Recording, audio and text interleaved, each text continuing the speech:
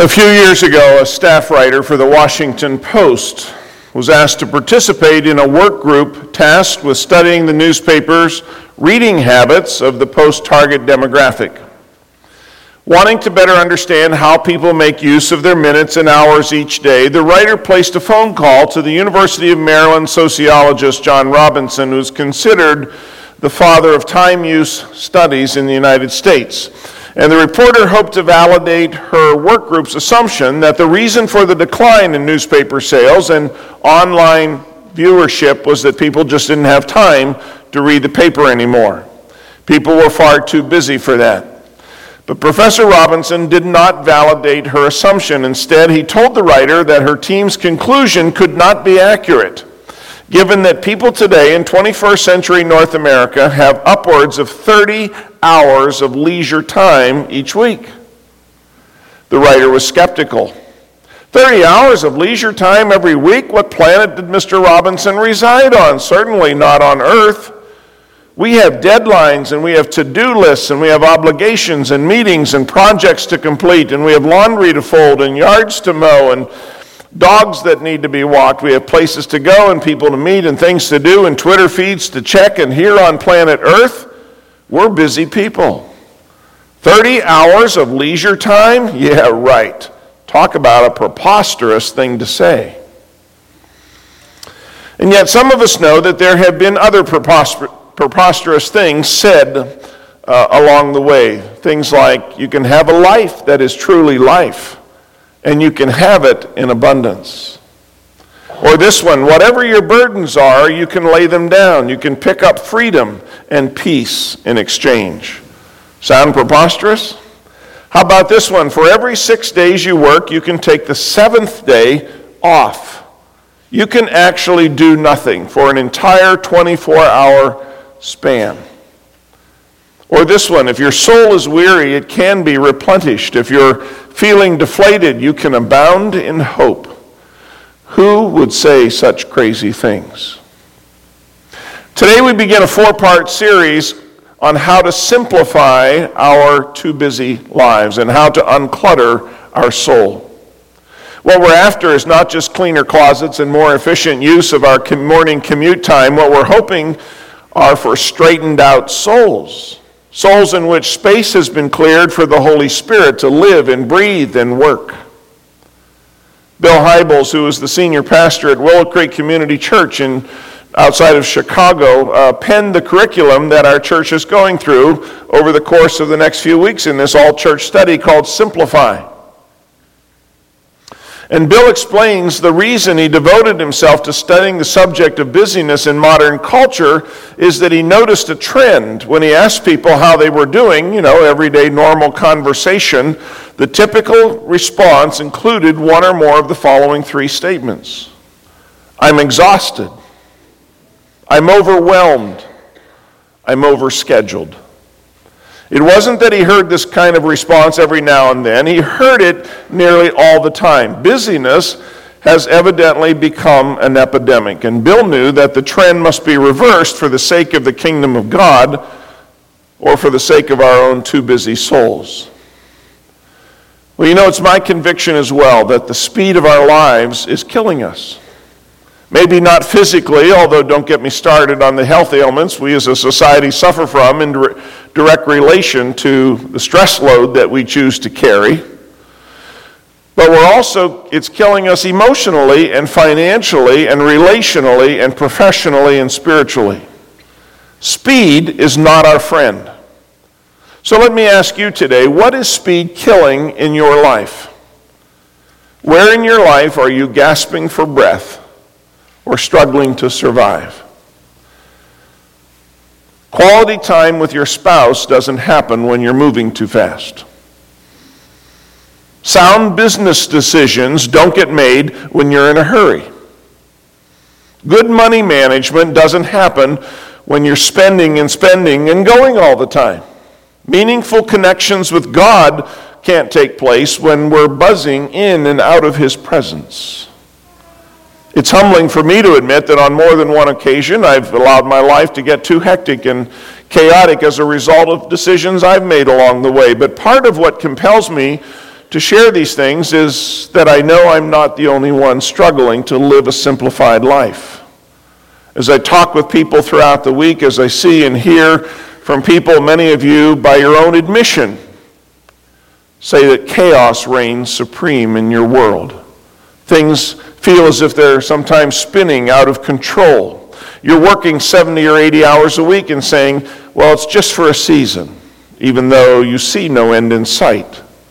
You're behind on nearly every bill. Ever higher debt is your monthly norm. You're too scattered and scheduled, and you're just too plain tired to have an unhurried conversation with your spouse or with your kids. You keep gaining more and more weight, and you know that the culprit is stress.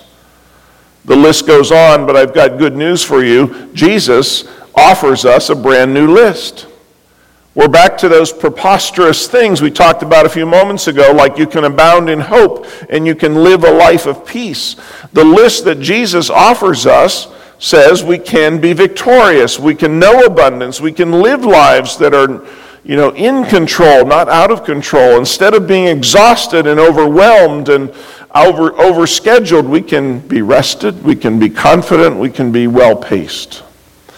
I know that seems a little preposterous given our hyper-obligated and road-weary lives that we lead.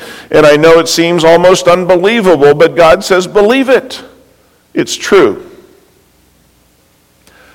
I want to invite you to listen to a story from the Old Testament book of Exodus that I think really exemplifies this whole theme.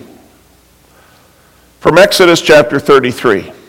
Now Moses used to take a tent and pitch it outside the camp some distance away, calling it the tent of meeting.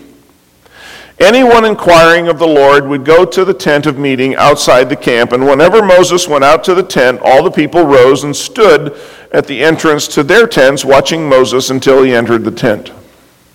As Moses went into the tent, the pillar of cloud would come down and stay at the entrance while the Lord spoke with Moses. And whenever the people saw the pillar of cloud standing at the entrance to the tent, they all stood and worshiped, each at the entrance to their tent. And the Lord would speak to Moses face to face as one speaks to a friend. And then Moses would return to the camp, but his young aide Joshua, son of Nun, did not leave the tent. Moses said to the Lord, you've been telling me, lead these people, but you've not let me know whom you will send with me. You have said, I know you by name, and you have found favor with me.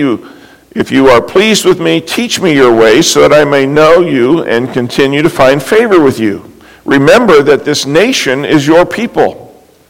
And the Lord replied, my presence will go with you, and I will give you rest. Now that's a promise that is central to our discussion today, and we're going to come back to that in a moment. My presence will go with you, and I will give you rest. Then Moses said to him, if your presence does not go with us, do not send us up from here. How will anyone know that you are pleased with me and with your people unless you go with us? What else will distinguish me and your people from all the other people on the face of the earth? And the Lord said to Moses, I will do the very thing you've asked because I am pleased with you and I know you by name. Then Moses said, now show me your glory. And the Lord said, I will cause all my goodness to pass in front of you, and I will proclaim my name, the Lord, in your presence. I will have mercy on whom I will have mercy, and I will have compassion on whom I will have compassion. But he said, you cannot see my face, for no one may see me and live. Then the Lord said, there is a place near me where you may stand on a rock, and when my glory passes by, I will put you in a cleft in the rock and cover you with my hand until I have passed by. Then I will remove my hand, and you will see my back, but my face must not be seen. Now let me give you some context to this story. The reason for this little exchange between Moses and God is that God had asked Moses to fill a particular leadership position for him. God wanted his people to build a tabernacle, a more permanent dwelling place, a structure where his presence could abide. And he thought Moses was the man to head up this project. Now, the grooming process for this role had been unfolding for quite some time, and the scene that I just read for you now happened after a number of other instances in Moses' life, like the one where God protected Moses when he was a baby from the Egyptian Pharaoh who was trying to exterminate the Jewish population by killing all male babies at birth. And this conversation between Moses and God happened after Moses had grown incensed with the treatment of his fellow Israelites by the cruel Egyptians and allowed his anger to spill over one day to the point where he took the life of one of the slave drivers and fled in shame to the area of Midian. This conversation happened after Moses had received his call to ministry, when he saw God in the form of a burning bush that was not consumed. And it happened after Moses was informed by God that he would be the vessel God would use to deliver his people from bondage and oppression. After Moses' intense struggle with Pharaoh, after the 10 plagues that finally caused Pharaoh to concede, after the miraculous crossing of the Red Sea, after the divine handing down of the 10 Commandments on Mount Sinai, and where God had made a covenant with his people, you see, all of this occurred prior to this calling to be a leader of his people and to build the tabernacle. Moses had already racked up quite a bit of experience with God. And now in chapter 33, he has just one question for God. Will your presence still be with me? Moses had devoted his entire life to following God, to going God's way at every turn. He hadn't done it perfectly, but he had been faithful. And now here he was, facing perhaps the most significant leadership challenge of his life, building a dwelling place for the Most High God, and yet he sensed that the very same God who had been faithful all down through the years was trying to slip out undetected through the side door and make him go it alone. And Moses was a little bit enraged, at least he was scared down to his toes to think of accomplishing something so significant without having God there to direct his steps. He couldn't quite conceive it. And so he initiates this little chat between he and God. In today's terms, Moses was getting up in God's face. Actually, there are two things that I hope that we'll take away from this exchange today between this faithful follower, Moses, and his God. And that the first one is this, that we all need to go with God. We all need to go with God. Moses was a man concerned more with God's will than he was his own. And the text says that Moses spoke to God face to face as a man would speak to a friend. We don't achieve that level of intimacy when we're living busy lives, when we're on the fly. We can't breeze into the presence of God every week or every few weeks and lob a few prayer requests his way and expect to be considered the friend of God. This type of relationship has to be cultivated. There's intention and investment and depth. And so we read that Moses set up this tent of meeting outside the Israelites' camp where he received the people when they had questions about spiritual issues. And Moses would go into the tent, and on behalf of his friends and peers, he would solicit input from heaven on how to deal with the problems. And we're not told the size of the tent, but we do know that the tent was symbolic. It reminded people that because of their sin, they were estranged from a holy God. They didn't enjoy the type of intimacy and connection with God that Moses enjoyed. Maybe they were a lot like some of us today, who think we have a better way, a better plan. They thought the will of God was a little less intriguing than whatever it is they were self-compelled to do. Maybe some of those Israelites were like people today, soccer parents who wanted to be close to God, at least that's what they say they wanted, but they had weekend tournaments with the kids. How are they supposed to fit in church and worship? Maybe some of those Israelites were business owners. Sure, it would be nice to serve and to volunteer to help Moses on his leadership decisions, maybe even volunteer to clean the tent of meeting from time to time. But when is that supposed to happen? They had board meetings to attend and financials to explain and market initiatives to launch. One person can only do so much. I wonder if some of them might have even been retirees. Yes, a little extra time on their hands, but what about their golf game? The bridge club, planning their few months away in Florida. I think some of them may have been 20-somethings, still struggling to sort out life. The idea of God was okay if he could just get them a date and a job. That's what they wanted. The Israelites, might have even been single parents, some of them, working 3 jobs to pay the rent. Maybe some of them were double-income families with more money than they could spend in good conscience. Is there anyone I haven't offended yet this morning?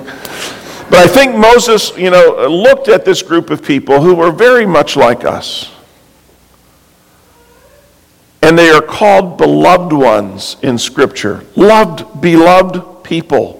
That's what the Bible calls them. And Moses looked at this group of people, and I think he fumed inside. Actually, we know that's true. In chapter 32, Moses comes down from Mount Sinai, where he had just received the 2 tablets of stone, the 10 commandments etched by the very finger of God.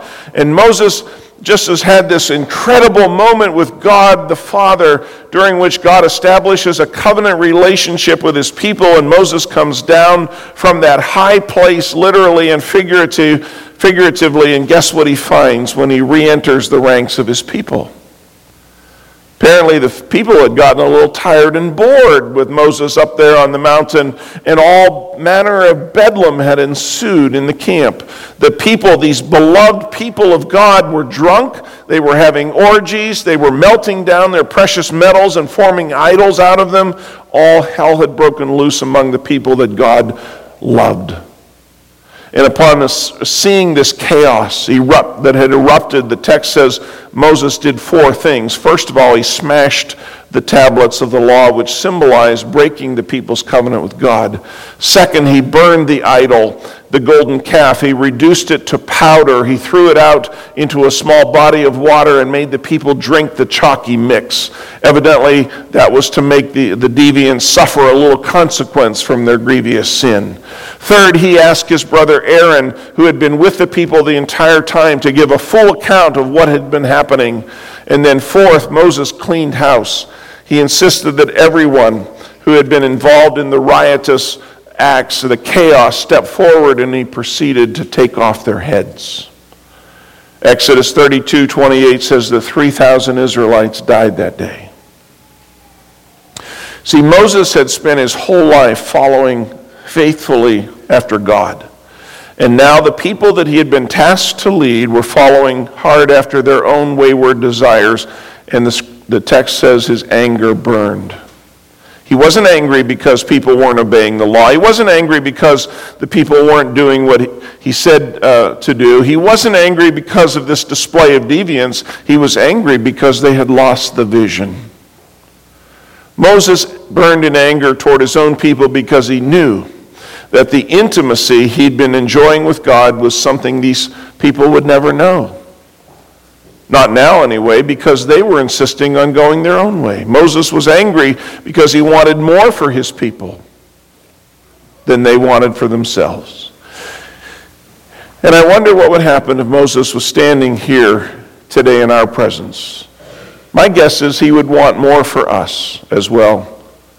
You know what I think he might tell us? I think he might say, nothing beats going with God, folks. If Moses were here today, maybe he would even take one of these microphones and wander up and down the aisle and begin to talk to us. How has God been faithful to you? How has God been faithful to you? How has God been faithful to this church?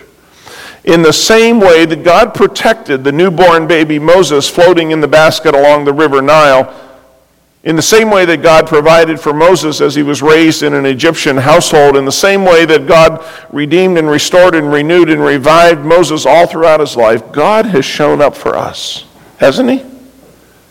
God has done great things for us individually and as a church, and yet so often we strike off into our daily lives, assuming he wants nothing to do with all that. And we say to the athletic tournaments and to the board meetings and to the endless errands and all the things that we think we have to do, and we can't hardly all fit into the same week. All the while, we're breezing right past the God who made us, who loves us, who delights in every detail of our life. Or we're giving him minimal attention.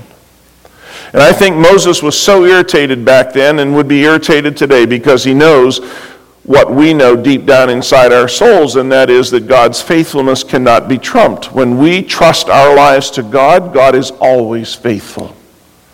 When we trust Him with the day-to-day things of our life, when we put Him first, God is always faithful. I think Moses would say, you say you want to be close to God, well then make worship a priority. Communicate with God frequently. Don't let anything get in the way of your relationship with God. I believe he'd say, I know you think your way is better, and I know you've got all this stuff in your life to do, but your own life proves it's not true. We need to go with God. Nothing good happens when we go our own way. Secondly, we also need to let God go with us.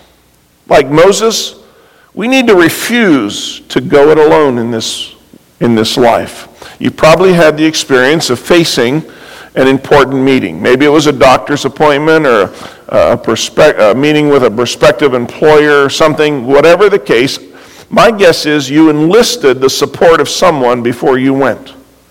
You may have even dragged that person along with you.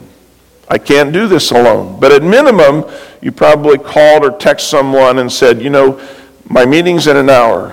I would appreciate your prayers. But what you were really saying to that loved one was, this is a really big deal in my life, and it feels less daunting if I know I don't have to do it alone. And that is exactly what Moses was after. Here he was, about to lead this group of people, a very stubborn people, through the process of building this dwelling place for God's presence. Talk about a really big deal in life. And as Moses faced that prospect of getting it launched and getting it done and getting it right, I think he looked to God and he said, I'll do your will, Father, but only if you're right by my side. You want to know what God's response was? Moses says in Exodus 33:15, if your presence does not go with us, do not send us up from here.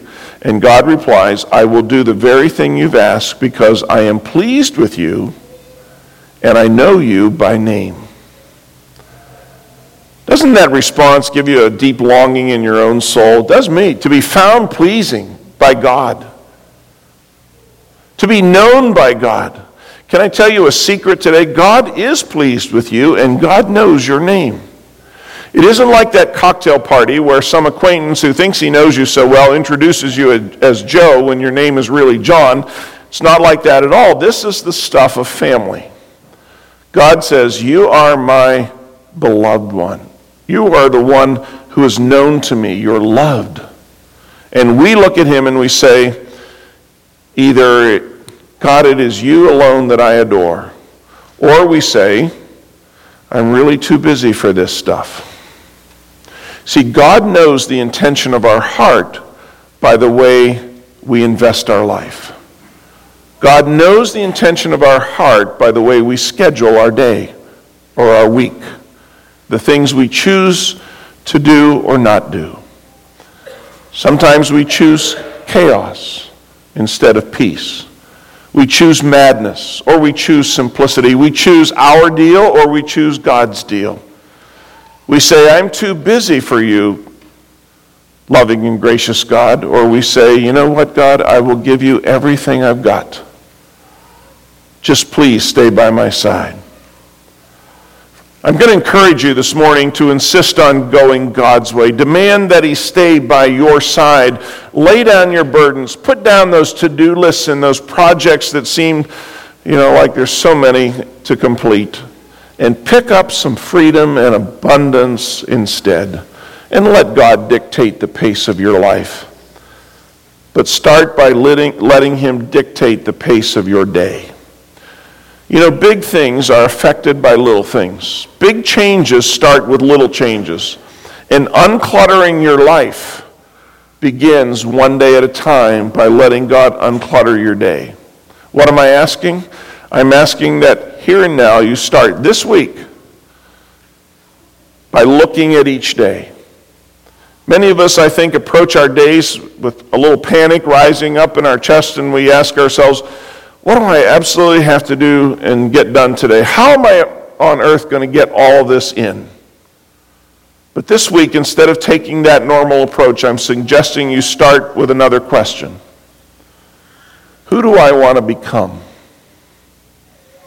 Who do I want to become? Not what do I have to do, but who do I want to become? When God asked Moses to be a leader and a deliverer for his people, that's what God wanted him to become. So for Moses, going with God meant he had to prioritize that goal. For you and me here in the 21st century, our answer to the question of who God wants us to become might not be the deliverer of a nation, but it could be a more devoted husband or wife, a more grateful employee, a more financially responsible adult, a better listener, a kinder parent, someone who forgives easily. I don't know what the specifics of what it will mean for you to go with God. What I do know is this, that like Moses, when we choose to go with God, there will be adventure, there will be divine protection, there will be this deep-seated satisfaction that bubbles up from within when we're living life in the center of God's will. So who is God asking you to become today? And will you begin to arrange your schedule this week around that? This week, will you plan your days, not according to all the demands of your to-do list, but according to the divine prompting of God? If you've grown distant in your walk with God, will you schedule some time for Bible reading and prayer, even 15 minutes at the start of the day? If your relationship with your spouse has gotten stale, will you carve out some time this week to sit eyeball to eyeball and have a real conversation for a change? If money matters are keeping you up every night and there's no relief in sight, will you swallow the pride pill and finally talk to a counselor or sign up for a Financial Peace University class, which we just happen to have one starting this week? If out-of-control health issues are affecting your ability to experience peace, let this be the week to finally say enough and work to make a change. I don't know what the situation is that's keeping you from living a more simplified life, but I'd venture to guess that you do, and certainly God does, and between the two of you, I imagine you can work that out.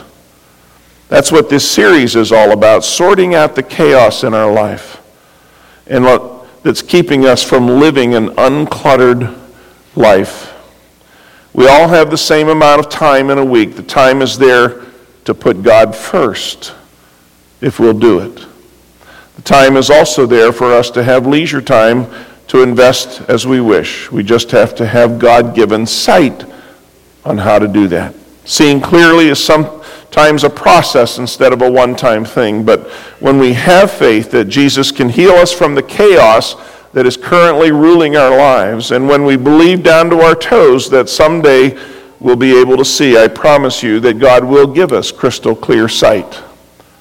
God will give us eyes to see and to change. Let's pray.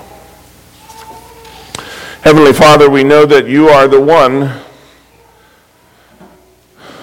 who said that who said all of these seemingly preposterous things, and how grateful we are as your people today that you actually meant every word that you said. So teach us today and instruct us in the mind-blowing countercultural ways of your word so that we may be people of rest, people of quiet spirits, people of gentle words and peaceful lives, people of profound spiritual and emotional leisure. We love you. We love your word. Give us eyes to see and really see the truth this day. We pray in the name of Christ our Lord. Amen.